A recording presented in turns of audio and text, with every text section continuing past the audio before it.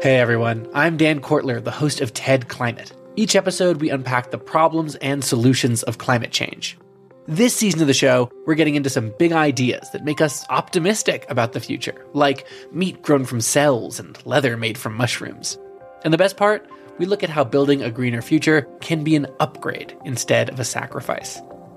Find and follow TED Climate wherever you're listening to this. This is a CBC podcast. Stretch. Get it all out. It's really good. Emily Kelsall is stretching as though she's warming up for a run. But the 25-year-old climate activist is actually getting ready to sit down with me on a park bench to tell her story. Emily is about to lay bare how the threat of climate change scared her, caused her to take actions that led to jail, and then nearly destroyed her mental health. I'm Laura Lynch, by the way, and you're listening to What on Earth. And I'm starting here with my first chance encounter with Emily. It was here, on this path above the ocean in West Vancouver. The first time I saw you was down at the other end. Yeah. And I didn't know who you were then. Yeah. And you were sitting on a rock cross-legged and you looked like you were meditating. I might have been. I thought so. So she was a stranger to me, but after chatting that day, we discovered a coincidence.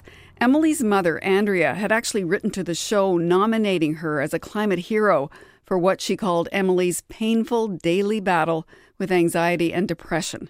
And Emily was more than willing to talk. What struck me that day, aside from the sheer coincidence, was the fact that you were so willing and wanting to share your story. Why was that? Or why is that, I guess? I think the story that I've lived and I've experienced maybe parallels a lot of other people's experiences as well. And I'm also excited to tell my story because my story has a lovely conclusion. And so I'm happy to share the full arc. All right, just a warning. Some listeners might find parts of this story hard to hear about. We'll be talking about severe mental health struggles.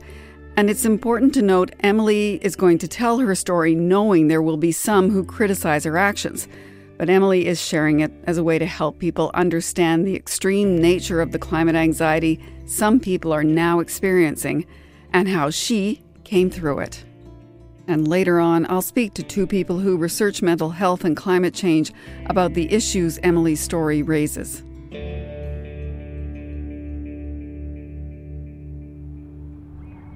So here we are back once again on this West Vancouver trail where we first met.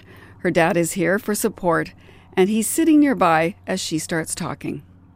So I was always an anxious kid growing up. I had a lot of anxieties and phobias. I was scared of elevators. I was scared of escalators.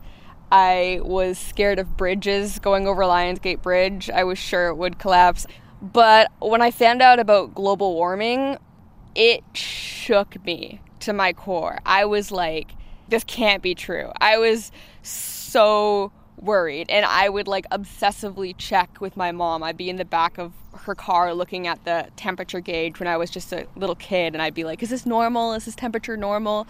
Any sign I saw of the world changing or getting warmer really impacted me. So I was sort of in this state of denial for a long time where I would Google on my little iPod Touch being like, is climate change a hoax? But then I grew older and I sort of accepted that it was happening. By the time she was 14 or 15, Emily had jumped headfirst into activism as a way to combat her anxiety. She'd gotten involved with local kids' climate action groups and with a national group called Our Horizon, working to get labels pasted on gasoline pumps warning about the effects of climate change. I was doing activism, and sometimes it felt good, but below it there was something I hadn't dealt with, which was this huge burden of guilt and responsibility. I had sort of concocted the story in my head that it was my destiny to save the world. And, I had it all mapped out in my head. I would do it by the time I was 20. Climate change would be solved and I could relax, right? I could just spend the rest of my life chilling out and writing plays and kicking my feet up in a small town somewhere. But the things that my brain was telling me to do, a lot of the times they were bordering on obsession, well, not bordering, they were obsession. And while I was dealing with this, I was also dealing with a lot of other mental illnesses. I had depression, anxiety about things unrelated to climate change. I had OCD type symptoms, just like a myriad of things. And that also bled into my activism as well.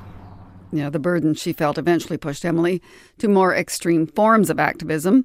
One example, she says she spent time sitting in a tree in Burnaby, BC, with a group dedicated to stopping the Trans Mountain Pipeline Expansion Project. TMX is twinning the Alberta to British Columbia pipeline. It's a project the government has said will generate revenue it says it needs to meet Canada's climate targets. In recent years, protesters have spent time sitting in trees along the pipeline route, slowing work on the project. Piece by piece, crews dismantled the treetop camp in the Brunette River Conservation Area in Burnaby. Trans Mountain Pipeline protesters have occupied the tree houses since December. But that protest isn't what landed Emily in jail. She believed in what she was doing, but she says over time it got harder and harder. So there's kind of like two stories. One story is a story of someone that's trying to take action. And then underneath there's this dark, shadow self of someone who's taking actions compulsively, not because they want to and feel that it's the right thing to do, but doing it because they feel like they have to. And if they don't, something bad's going to happen, or the blame is on them. And they're two different sides of my story. So the tree stuff, for the most part, was very legitimate, and it was like a part of me and what I wanted to do. And I had a good group of friends, and we sat in the tree and we delayed work. I was doing everything I could, but my brain was pressuring me to do more, and it was it got scary. So the tree sitting, I eventually left the tree sitting, not because I didn't believe in it, but because my anxiety reached a point where I couldn't actually do it without getting overwhelmed and consumed by this feeling that the pipeline was like my fault. And that whole time that I was doing that, I wasn't allowing myself to feel what was underneath all that, which was a lot of fear, helplessness, and grief. Eventually, Emily came up with another way to protest the Trans Mountain Pipeline by dressing up in an inflatable dinosaur suit and attempting to disrupt work. The group was called T-Rex Against TMX. I started it in this period where I was dealing with all my depression and my anxiety and my compulsions. And so I wanted to do something that could potentially make a difference, but still felt like me. So it felt like this intervention where it was like not doing all the scary stuff my brain was telling me to do. Nothing violent, nothing angry. It was soft and funny and beautiful. And then in May of 2022, we had this concept that we were going to go jump the fence into one of the TMX work sites. We were going to set up a badminton net and play badminton in our T-Rex suits. So we had a bunch of supporters. It was T-Rex Sports Day. It was super fun. We hopped the fence. We walked down. We set up our badminton net. We lost our birdie, so we just played imaginary badminton. So when she says we, Emily means herself and a friend who was also dressed up in a T-Rex costume. There's a court injunction, though, on that site to prevent interference in the pipeline. So the workers on site called the police. So I turned to my friend and I was like, we got to get out of here. So we ran up the hill in our giant inflatable T-Rex suit. We hopped the fence and we turned around and the police were there. And they handcuffed us and they walked us to the police van.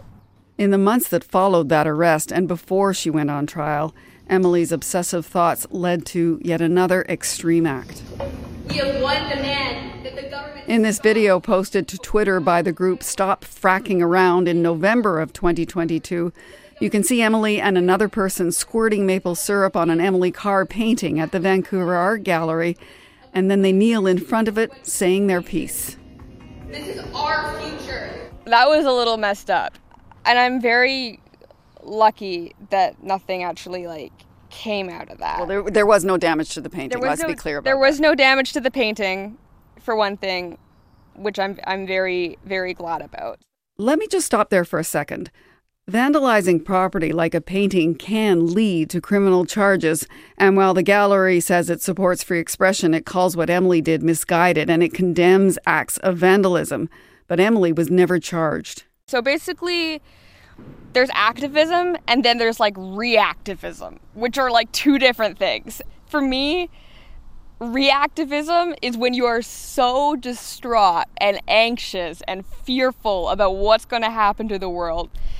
And logically in my head at the time, I thought, this doesn't really make sense. Like, why are we throwing maple syrup at an Emily Carr painting of all things? Or I don't really think this is going to have the impact that we want it to.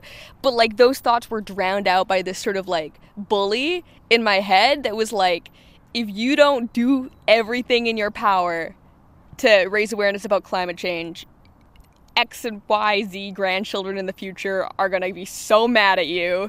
So I was like, okay, I'll do it. But I didn't do it because it was out of a place of love and hope and courage and desire for a better world. But So did you feel badly after it? I was going to ask you how you felt right after you did it. Kind of just like, I wish I stayed in bed that morning.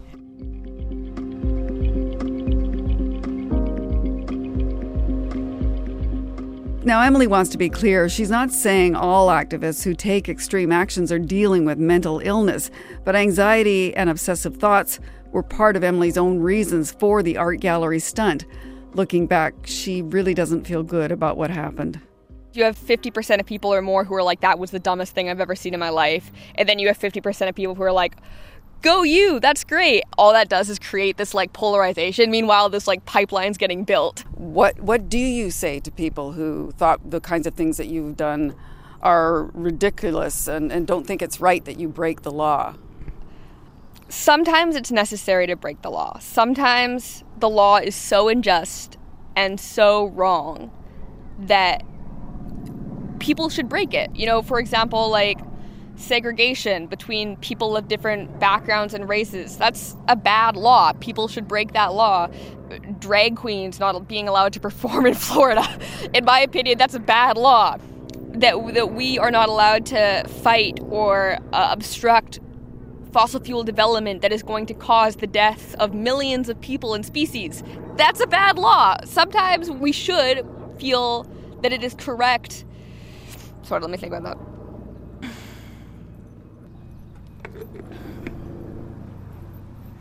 So sometimes laws need to be broken. Sometimes. Other times, laws are broken unnecessarily. So for example, like the vandalism on the painting, I would say maybe that's not the law that we should be breaking. If we're going to break a law, maybe we should think about it a little longer before we decide what sort of danger we're going to put ourselves or potentially others into. I think activism is something that should make people's lives better, not just in the future, but also in the present. So if we are not doing activism in a way that makes us feel empowered and alive and strong, and if we're not advocating for the values we believe in, like compassion, balance, humanity, we can't expect to build a future that we want. This is a realization she's come to at this point in her activist journey, a journey that has included time in jail. Emily pled guilty to criminal contempt for violating that court injunction during the T-Rex badminton stunt. And in January of this year, she was sentenced to 28 days in jail for disrupting work on the pipeline. In her judgment, BC Supreme Court Justice Shelley Fitzpatrick said she believed Emily presented a very high risk of reoffending. While Emily was serving her time, her anxiety and depression ramped up. Now, when your mother nominated you as a climate champion, you were in the hospital. You've told us you feel comfortable talking about that. What do you want to share about how and why you were there? Sure. So after I got out of jail, there was like that part of me that was doing well and was proud to be doing what I was doing and was advocating for what I believed in. And that part was real. And then there was this other part that had been gradually grabbing control of the steering wheel. And when I got out of jail, it just got worse. It got worse and worse and worse. I was paralyzed by fear and regret and worry for the future. I was in a dark place. I was not taking care of myself. I was not eating right. It was awful. I was not, like, in my right state of mind a lot of the time. I really felt like my life was ending. Like, I felt like it was only a matter of time before I did something that would seriously hurt myself.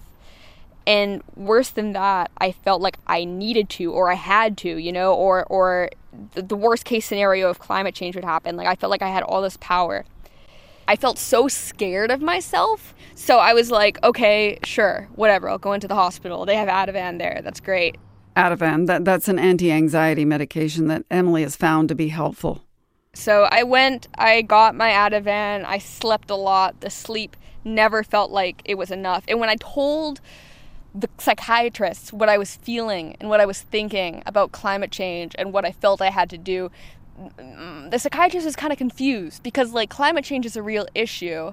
So do you just want to take action on it? Like, what's your deal, right? And so, like, a lot of the time psychiatrists would hear my anxiety and hear what I felt, like, compelled to do, and they'd be like, you don't have a problem. Luckily, I had a psychiatrist, and I thanked him later.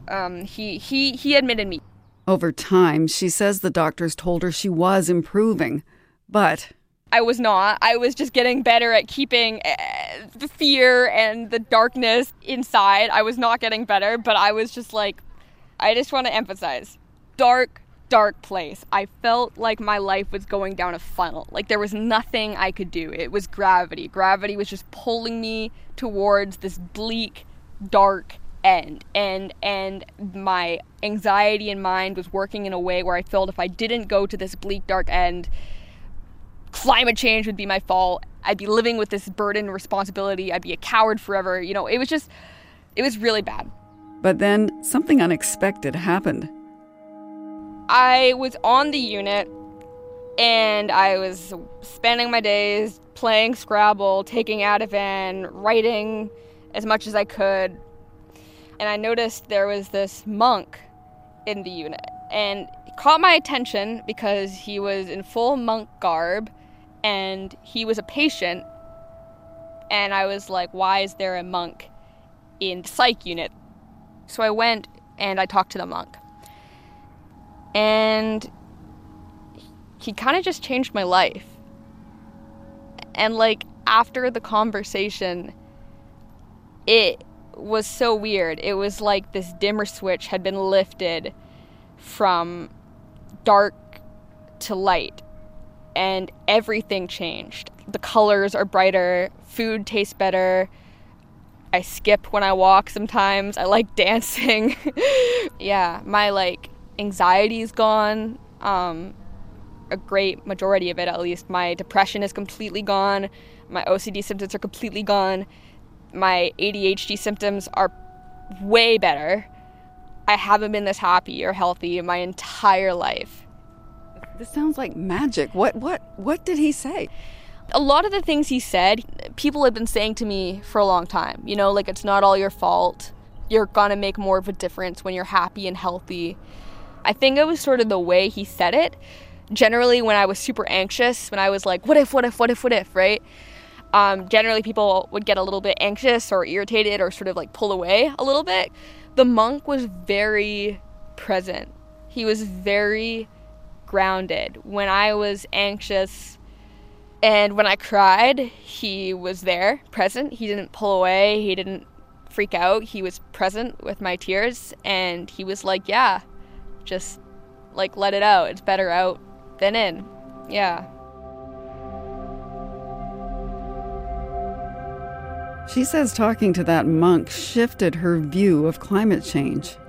I also looked at the world, and for the first time in a long time, I saw it as something separate than myself, which is it's complicated because, you know, we're all connected, but not in the ways that I thought or believed. And I am one person, and I cannot control the entire world. The only thing that I can do is be the best version of myself that I can be, to advocate for the things that I believe in, to do it in a way that is compassionate.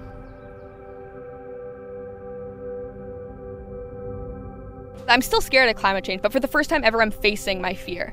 So like before I would see something that scared me, like a dying tree or a smoke in the air, and I would immediately start worrying and I would leave my body. And now I'm kind of coming back into my body and I'm allowing myself to feel the fear and the helplessness underneath that fear, which I didn't let myself feel for a long time. And then I say, you're safe, you're allowed to feel what you're feeling, I'm here for you.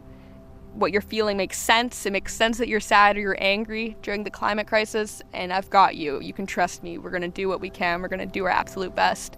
And that helps a lot to give myself compassion.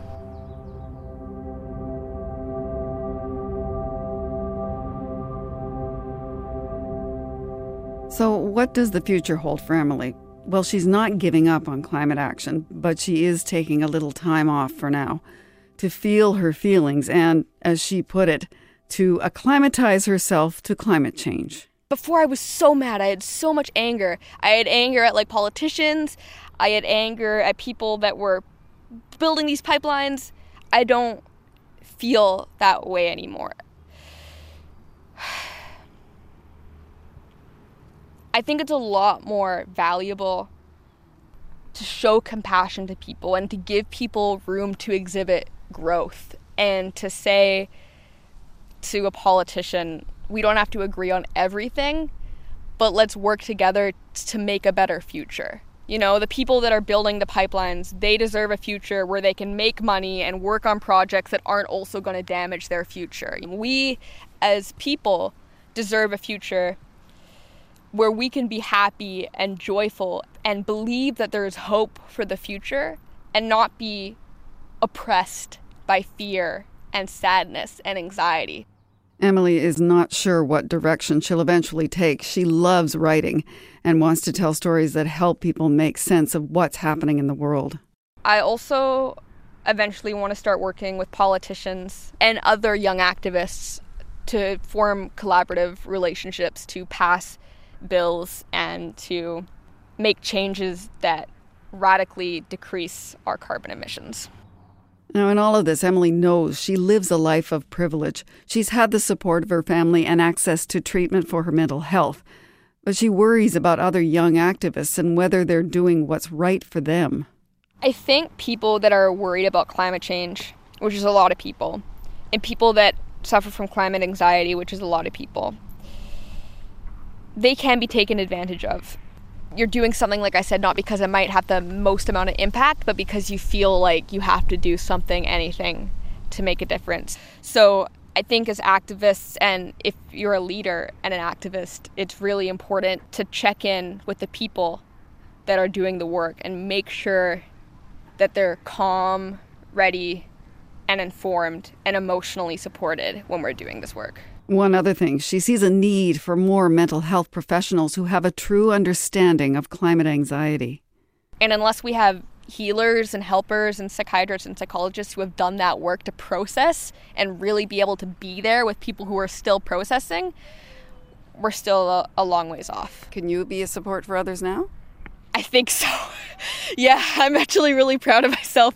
I've had some activists a couple days ago ask me for some advice, and I was able to be there for them and sit with their emotions and feelings, and I felt really proud of myself. I think that's another thing that I learned, is that we can never lose hope. You know, even in the times where I was thinking, it's it for me, I had this survival urge to keep going. And sometimes I thought that survival urge was weak. I thought it was selfish, to want to keep living. Now I see it as fundamental to who I am. And I think people should never give up hope, whether it's for themselves or for the climate as a whole, because, things can change on a dime. And I've learned that firsthand. So we always have to go forward thinking that things could go up from here, because we really never know.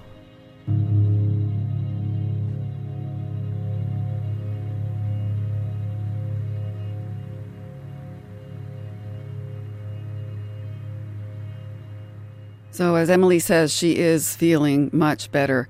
But if you or someone you know is struggling, there is help available. You can call Talk Suicide Canada at 1-833-456-4566. Again, that's 1-833-456-4566. Or between 4 and midnight Eastern Time, you can text 45645. That is 45645. And you can find more resources at suicideprevention.ca. That's all one word, suicideprevention.ca. Paper or plastic? Oh, I forgot my own bags. Plastic. No, wait, paper. Hang on, which one's better? I don't know. Don't stress, Neil. The podcast Living Planet is here to help. We know you want to do what's right for the planet, but you're busy and you have to make 1,000 small decisions every day. So we endeavor to answer, what's better? Cotton or polyester? Tea or coffee? For answers to these environmental conundrums and your questions, subscribe to Living Planet wherever you listen to podcasts. You're listening to What on Earth? I'm Laura Lynch. And coming up, hitching a ride in cargo class after a listener asked us whether you can climb aboard a cargo ship as an alternative to air travel. We asked Rohith Joseph to find out. But first, we just heard Emily Kelsall's story of how mental health and climate change can become such a challenge. And I've got two people with me now who are going to try to put her experience into context. Abhay Singh Sachal is the founder of the non-profit group called Break the Divide. He's researched the mental health of climate activists as a student of global health at the University of Toronto. Gina Martin has also researched climate change and youth mental health. She's an assistant professor in the Faculty of Health Disciplines at Athabasca University in Alberta. Hello to you both. Hello. Hi, Laura. Great to be here. Abhay, I just want to start with you. When you heard Emily Kelsall talk about the intense climate anxiety she's felt, how does that compare with what you've heard from other young people? Yeah, no, it's something that all young people are feeling when we think about it. Like the statistics show up, but from the stories I've heard and from my own experiences, like climate emotions are very real. And I think something that came through in Emily's story is that it's not just anxiety. It's really complex feelings of grief, of loss, of helplessness, of hopelessness, but how that weaves in with feelings of hope and opportunity and excitement. And I think what Emily really said that really resonates with me and my experience is this sense of this individual burden of climate action. When I was 14, I had the opportunity to travel to the Canadian Arctic through the Students on Ice Foundation. And I was with 200 scientists, historians, and musicians and students from around the world. But when I went to the Arctic, I went in with the impression that it would be my job to solve climate change. And I had this immense burden on my shoulders. And Emily said a very similar thing, that she felt like she had to solve climate change. But it sounds like through Emily's experience, by the end of her journey and where she's at right now, through community and recognizing that she is connected with other people, that she feels stronger. I feel the same way. I know that in community, I'm stronger. And I know that young people are recognizing that it's only by changing the ways that we got to the situation and reinventing the way that the world works that we can solve the climate crisis. Gina, Emily had anxiety even before her real awareness of climate change, but that quickly became her focus. How can climate change add to the struggles for people who are already dealing with mental health challenges? What we're seeing right now is that when we're looking at the science, and it's very new, we are seeing that there's this link between climate emotions and also broader mental health issues. However, we don't really know the direction or the complexity of that relationship. So that's an area where we're seeing emerging work. But it is, indicative that people who have already are experiencing mental health issues and problems, that they're more vulnerable, particularly for younger folks who are also trying to find their place in the world. And so this can all kind of compound. Abhay, you specifically researched the mental health of climate activists, and that research isn't yet published. We should make that clear. But I'm wondering if you can tell us generally what kinds of things you've heard from climate activists about their mental health. Absolutely. I think from anxiety and deep senses of grief, one of the things that often comes up is burnout. And it's not just the burnout of working on these issues. It's the burnout that comes from using climate change as a lens to look at other issues in the world. Like if you're looking at a tree, you look at it from the perspective of climate change. If you see cars down the street, you wonder why there isn't good infrastructure for public transit in your community, if you're looking at people walking down the street alone with grocery bags, you wonder why there's such income inequality in the country. Like, that results in this deep sense of burnout, of not only constantly acting on climate change, but constantly thinking about it and pondering it at every step. Another big thing that came up was just this deep sense of guilt and feelings of hypocrisy, like this idea that as someone with relative privilege, if you're not experiencing the direct impacts of climate change every day, or if you're food secure, or if you have certain things going for you, that you shouldn't feel bad because of climate change. And so a lot of young people wonder, like, do I even have the right to feel bad if I'm contributing to this very system? I'm wondering on the treatment end of things. Emily admits she was privileged in that she was able to access treatment in the first place. But she also said there aren't enough climate-aware psychologists and psychiatrists who take these kinds of concerns seriously. Gina, what needs to change? Yeah, I think that was incredibly telling. And I do think we need to have that lens working through our whole healthcare system. So there's been a push that medical schools should be including climate education, nursing schools, and we see that some organizations are making sure that they're trying to provide that sort of training. However, I think we do need to do better awareness and making sure that information gets out to the people who need it. On top of that, there's other types of supports that young people do express that they're interested in. And so we need to be able to also understand not just the supports that they can get from healthcare professionals, but what are the types of supports they can have access to in their community, what's appropriate supports, and how do we get them into the hands of people who need them. Abby, what do you think on this point? What needs to change? Yeah, beyond the medical system, I think there's so much work that we can do as communities to build up like resilient communities. You know, as more and more people feel the impacts of climate change, more and more people will feel anxious. And so a solution isn't just to have, a therapist for every anxious person, just because that's not realistic. I think what we need more of is that deep sense of community connectedness that allows people to feel empowered in discussing their climate emotions. One really important thing that I've seen is this thing called climate cafes, like spaces where people can talk about their emotions about climate change without having to provide answers. So it's, a space where you can openly express your emotions. And if you are in a place that's strongly tied to the energy sector, like yet experience impacts of climate change, there are often emotions of, again, hypocrisy or guilt that come up. And those are all valid emotions. And I think you can build an immense sense of community simply by having those conversations in a way that makes people feel safe and heard. And I hear that and think that that's a way that can branch out into all sorts of communities. And with respect to that, I want to talk a little bit more about marginalized groups. Gina, here in Canada, around the world, there are those groups that are most vulnerable to climate change. Go back to the research phase of this. How do you think that needs to be reflected into the research into climate emotions and how to handle them? Yeah, I think that's definitely something that we need to be doing in terms of our research. So that means making sure that we're including diverse populations, that we are thinking beyond our context. So, for example, we're working on a study right now where we're working on developing a survey. And then we've had some connections with researchers in other regions that are experiencing different types of climate change, specifically in Bangladesh. And so we're talking about potentially sharing information and being able to use that survey in multiple locations so that we can build a better understanding. And I really liked what Abe was saying about, often we're missing people who maybe are impacted by their economic dependency on the energy sector, and how do they feel? So I think it's important that we're giving space for many different people. And Abe, with Break the Divide, you focus on mental health and climate change as well as racism and reconciliation. So how do you see racism intersecting with climate change to affect youth mental health? I think from an outside perspective, climate anxiety can be perceived as like an overly white, overly like wealthy, privileged phenomenon.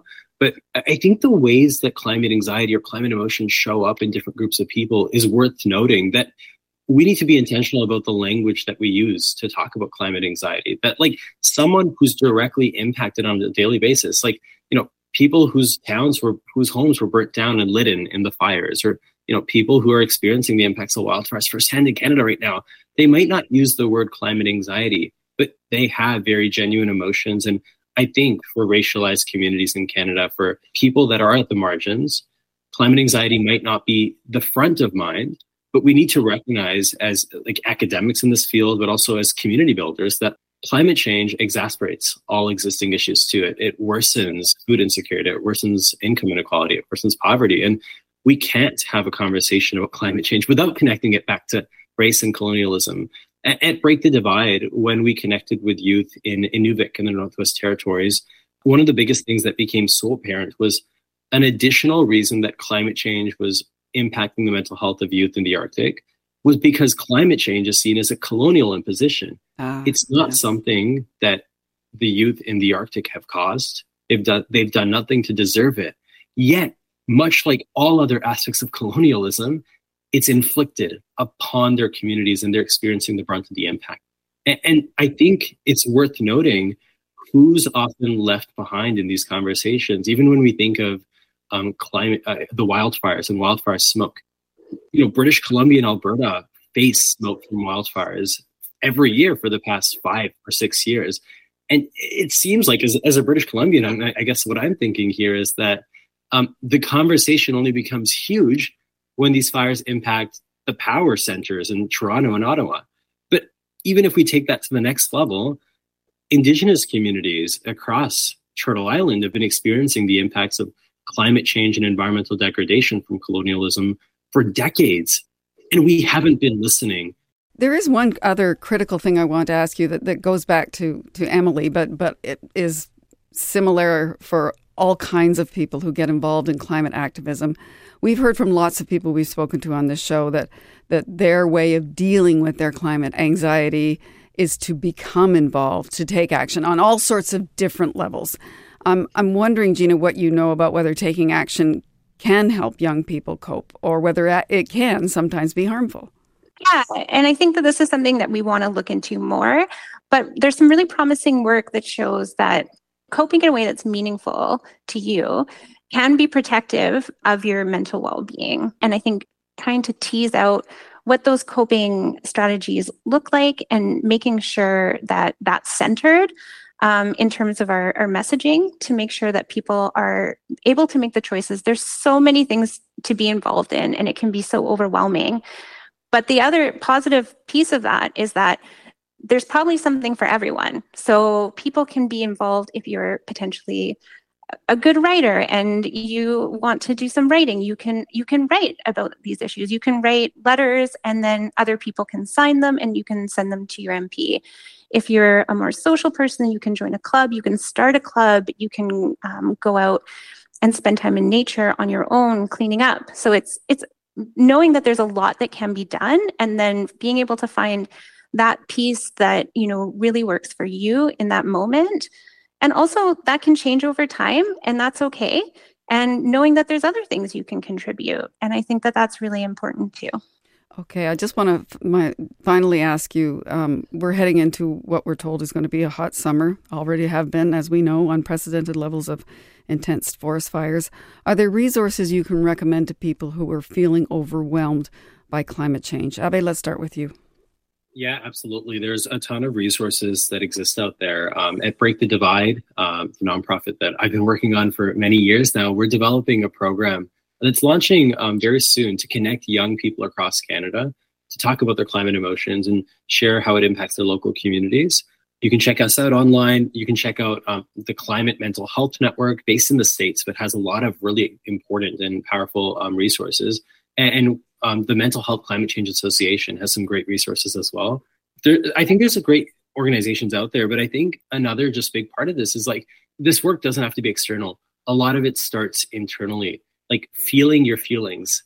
Something that Emily talked about is something that I've been thinking a lot about. Like, how do I let myself feel my feelings about climate change, feel my feels, and use those emotions to guide how I take action? Like, hope doesn't always have to be the end goal. I was recently on a panel with Ali Rouget, who's the co-founder of Fridays for a Future Toronto. She talked about how anger often does motivate her, but she has it at a healthy level where she's still able to live her life.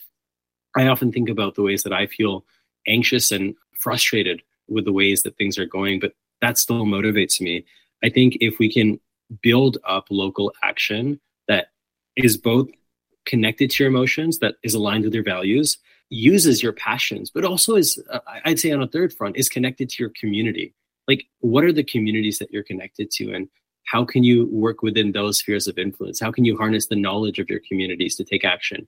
And so in terms of a resource for taking climate action and dealing with your climate emotions this summer, I'd say think about your positionality, your emotions, think about your identity in your communities. All of that together can be a guiding point to take action. Gina, what recommendations do you have? The one thing that we've been hearing a lot from young people, so these were more school-aged, when we asked them about the supports, what kind of things they were doing to support themselves through their difficult emotions. A lot of them were looking for information and doing self-research. But then when we asked them what their desired supports were, many young people were saying they wanted accessible information and from a trusted source.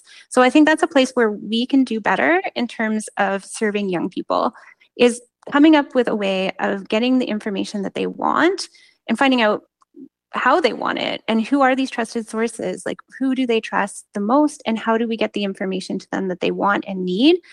And again, we heard a lot around wanting peer support networks. So that's why it's great to hear Abby talking about what they're working on at Break the Divide. All right. I just want to thank both of you so much for sharing your time and your insights on this really important subject. Thank you. Oh, it's been a pleasure. It's always nice to talk to you, Abby. I find you so inspirational. No, thanks, Laura, and great to share space with you, Gina. Yeah, thank you, Laura.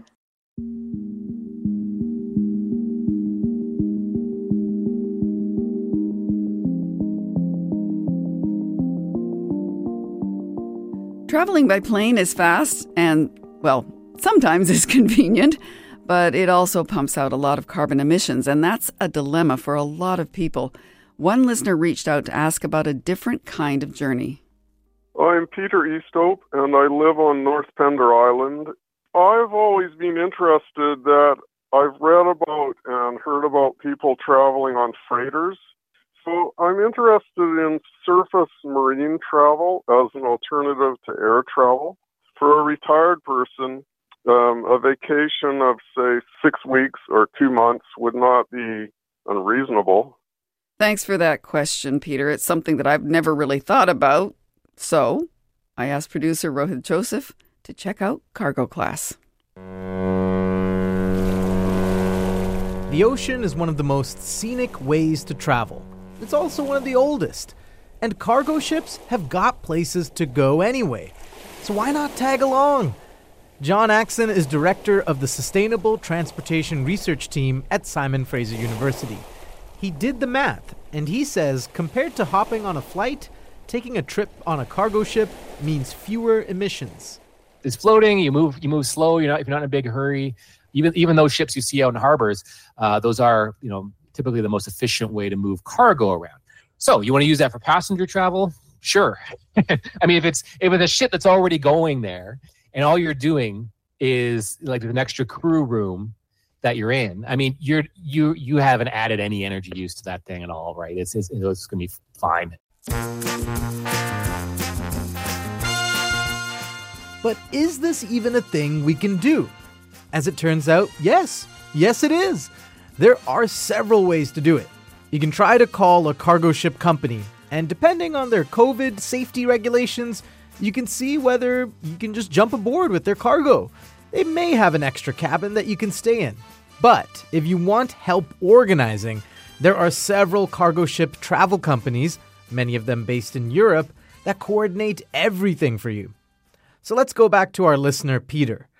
He told me he would be interested in doing a transatlantic cargo ship trip to Europe. Peter would have to get to Halifax and then do a round trip to Antwerp. A Belgian company called Captain Zepos offers this 37-day trip. On their website, they estimate it'll cost more than $4,000 for that trip.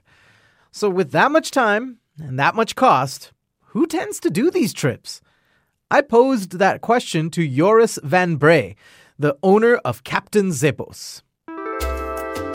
What we offer is time, time away from everything, slow. If people ask me, what can you do aboard cargo ships? I immediately say, nothing. There's nothing to do. The right people, they will say, interesting. I can watch the ocean all day, all night. I can watch the stars. I can just sit there. I can talk to my fellow passengers. I can take pictures. I can read a book. Most of them, they take books. They don't even read because they're too busy with looking and enjoying just being aboard. Okay, so Eurus is obviously hyped on cargo ship travel, but he admits he's always had a passion for ships and the ocean. So I spoke with a travel YouTuber named Tal Oran to get a second opinion. Tal has a fear of flying, so he tries to avoid it as much as possible. Here's how he described his cargo ship trip from Italy to the United States. The cabin was phenomenal. I had been traveling budget backpacking for my entire 4 years of traveling up until that point, and I'd never stayed at a place really that nice. It was basically a massive hotel room for two. It was kind of like a little condo with a nice bathroom. Every time we came into port, I could see them hauling cargo on and off, beautiful views of the ocean. Okay, so far so good, right? Hold your paddles. There are some big caveats. You're spending a lot of time on the sea, and you don't have consistent internet access or cell reception. And when there is a storm, it can be rough. So when we hit the hurricane, we just started to hit the side of a hurricane. The ship was rocking for 4 days nonstop. 4 days, we were going left and right, and another 2 days we were going up and down. I couldn't pee normally. I couldn't brush my teeth. I couldn't think straight. I didn't get seasick, but you're just wobbly and dizzy for 4 days. You're just back and forth, back and forth. Tal decided cargo ship travel wasn't for him. And that's the thing. Cargo ships just aren't going to work for most people. So what can we do as individuals? The obvious thing is being more mindful of our travel. Taking a train or bus are greener alternatives. But John Axon says in the long term, we have to be okay with paying more for flights to reflect their environmental impact. Unless you're Peter Easthope from North Pender Island. Then you might seriously consider hopping on a cargo ship. For What on Earth, I'm Rohith Joseph.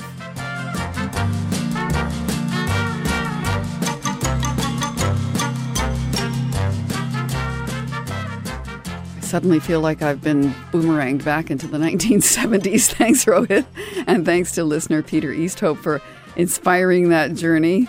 I don't think I'm going to ever embrace the idea of boarding a cargo ship. I'd rather spend my time on a nice sailboat, which is pretty much zero emissions if I was going to do a long marine journey like that. But hey, it was interesting and it made me smile. So if you have a question about climate solutions in your everyday life, whatever they are, send it to us and we'll try to find the answer. The email is earth@cbc.ca.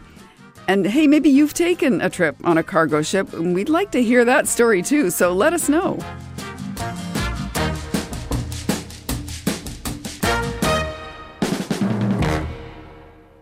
On last week's show, I had a conversation with Jonathan Wilkinson, who's Canada's Minister of Natural Resources, and we talked about the federal government's sustainable jobs legislation. The federal government really just squeaked that in right before Parliament's summer hiatus, didn't it, Laura? Yeah, just a few days to go, it did manage to table that legislation. That's our producer, Molly Siegel, who's joined me in the studio now. Hi. Hi, Laura. Now, that topic is always contentious. Sustainable jobs. In other words, supporting fossil fuel workers, making the switch to green jobs like renewables. Yeah, that so-called just transition does get a lot of people talking.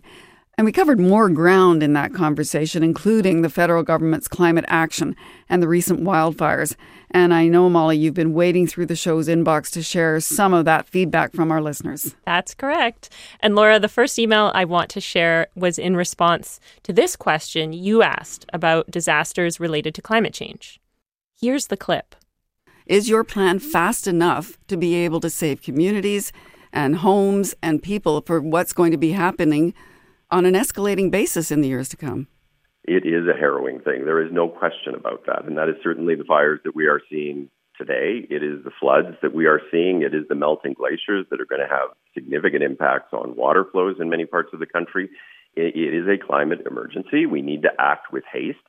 We are ambitious, and we are always looking for ways to do more. After hearing that, Heather Dunlop in Ottawa emailed us to say, your last question tried to get at his response to the trauma of people who are experiencing wildfires.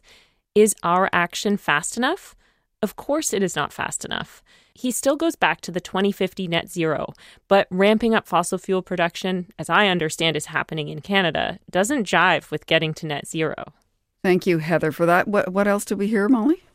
David Robinson in Sudbury emailed us saying, you missed a question when Wilkinson said Canada was on track relative to other countries, and this is what he would have asked the minister. In your personal view, is the track you refer to going to prevent massive environmental damage and loss of life around the world?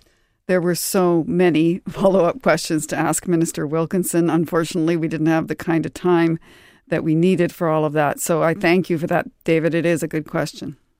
And Jeff Simpson in Vancouver also wrote to us. Here's part of his email. John F. Kennedy once said, ask not what your country can do for you, but ask what you can do for your country. In that light, I suggest that the carbon-intensive industries in Alberta and elsewhere help suggest ways for their employees to leave the polluting industry and transition to something more sustainable. It should not be the responsibility of the Canadian taxpayers. And thanks for reaching out, Jeff. Here's another email from Lorraine Mikichuk, who wrote to us from Alberta.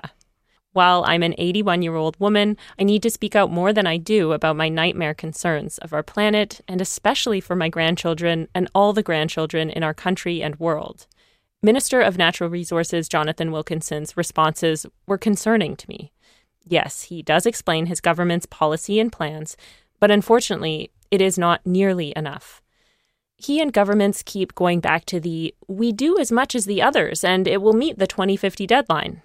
And this next part of the email is underlined. This is not enough. This will be too late. Why can't Canada take the lead?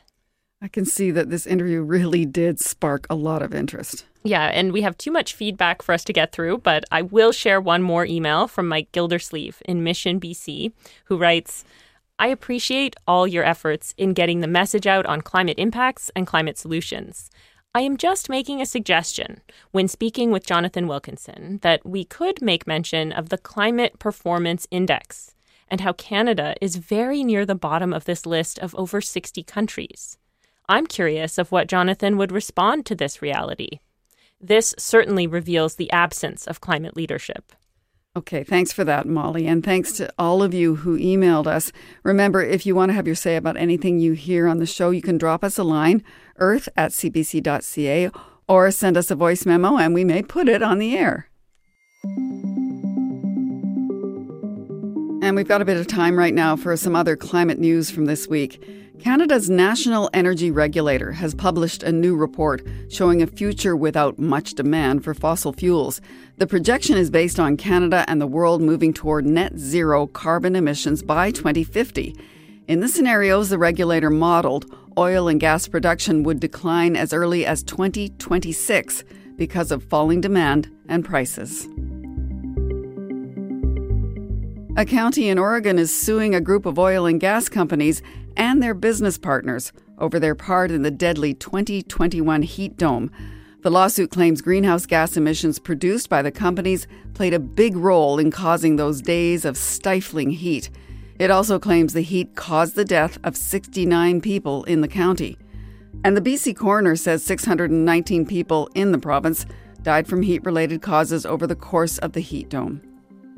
And of course, you can read more about climate change in the CBC What on Earth newsletter. You can subscribe to have it delivered to your inbox every week.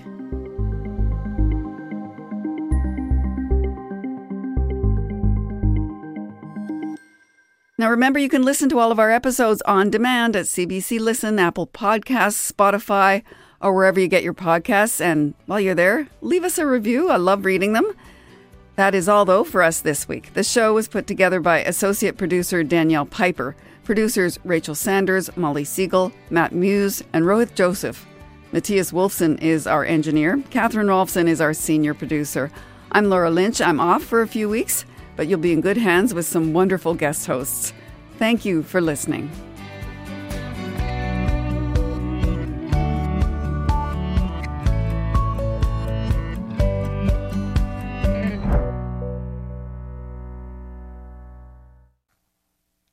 For more CBC podcasts, go to cbc.ca/podcasts.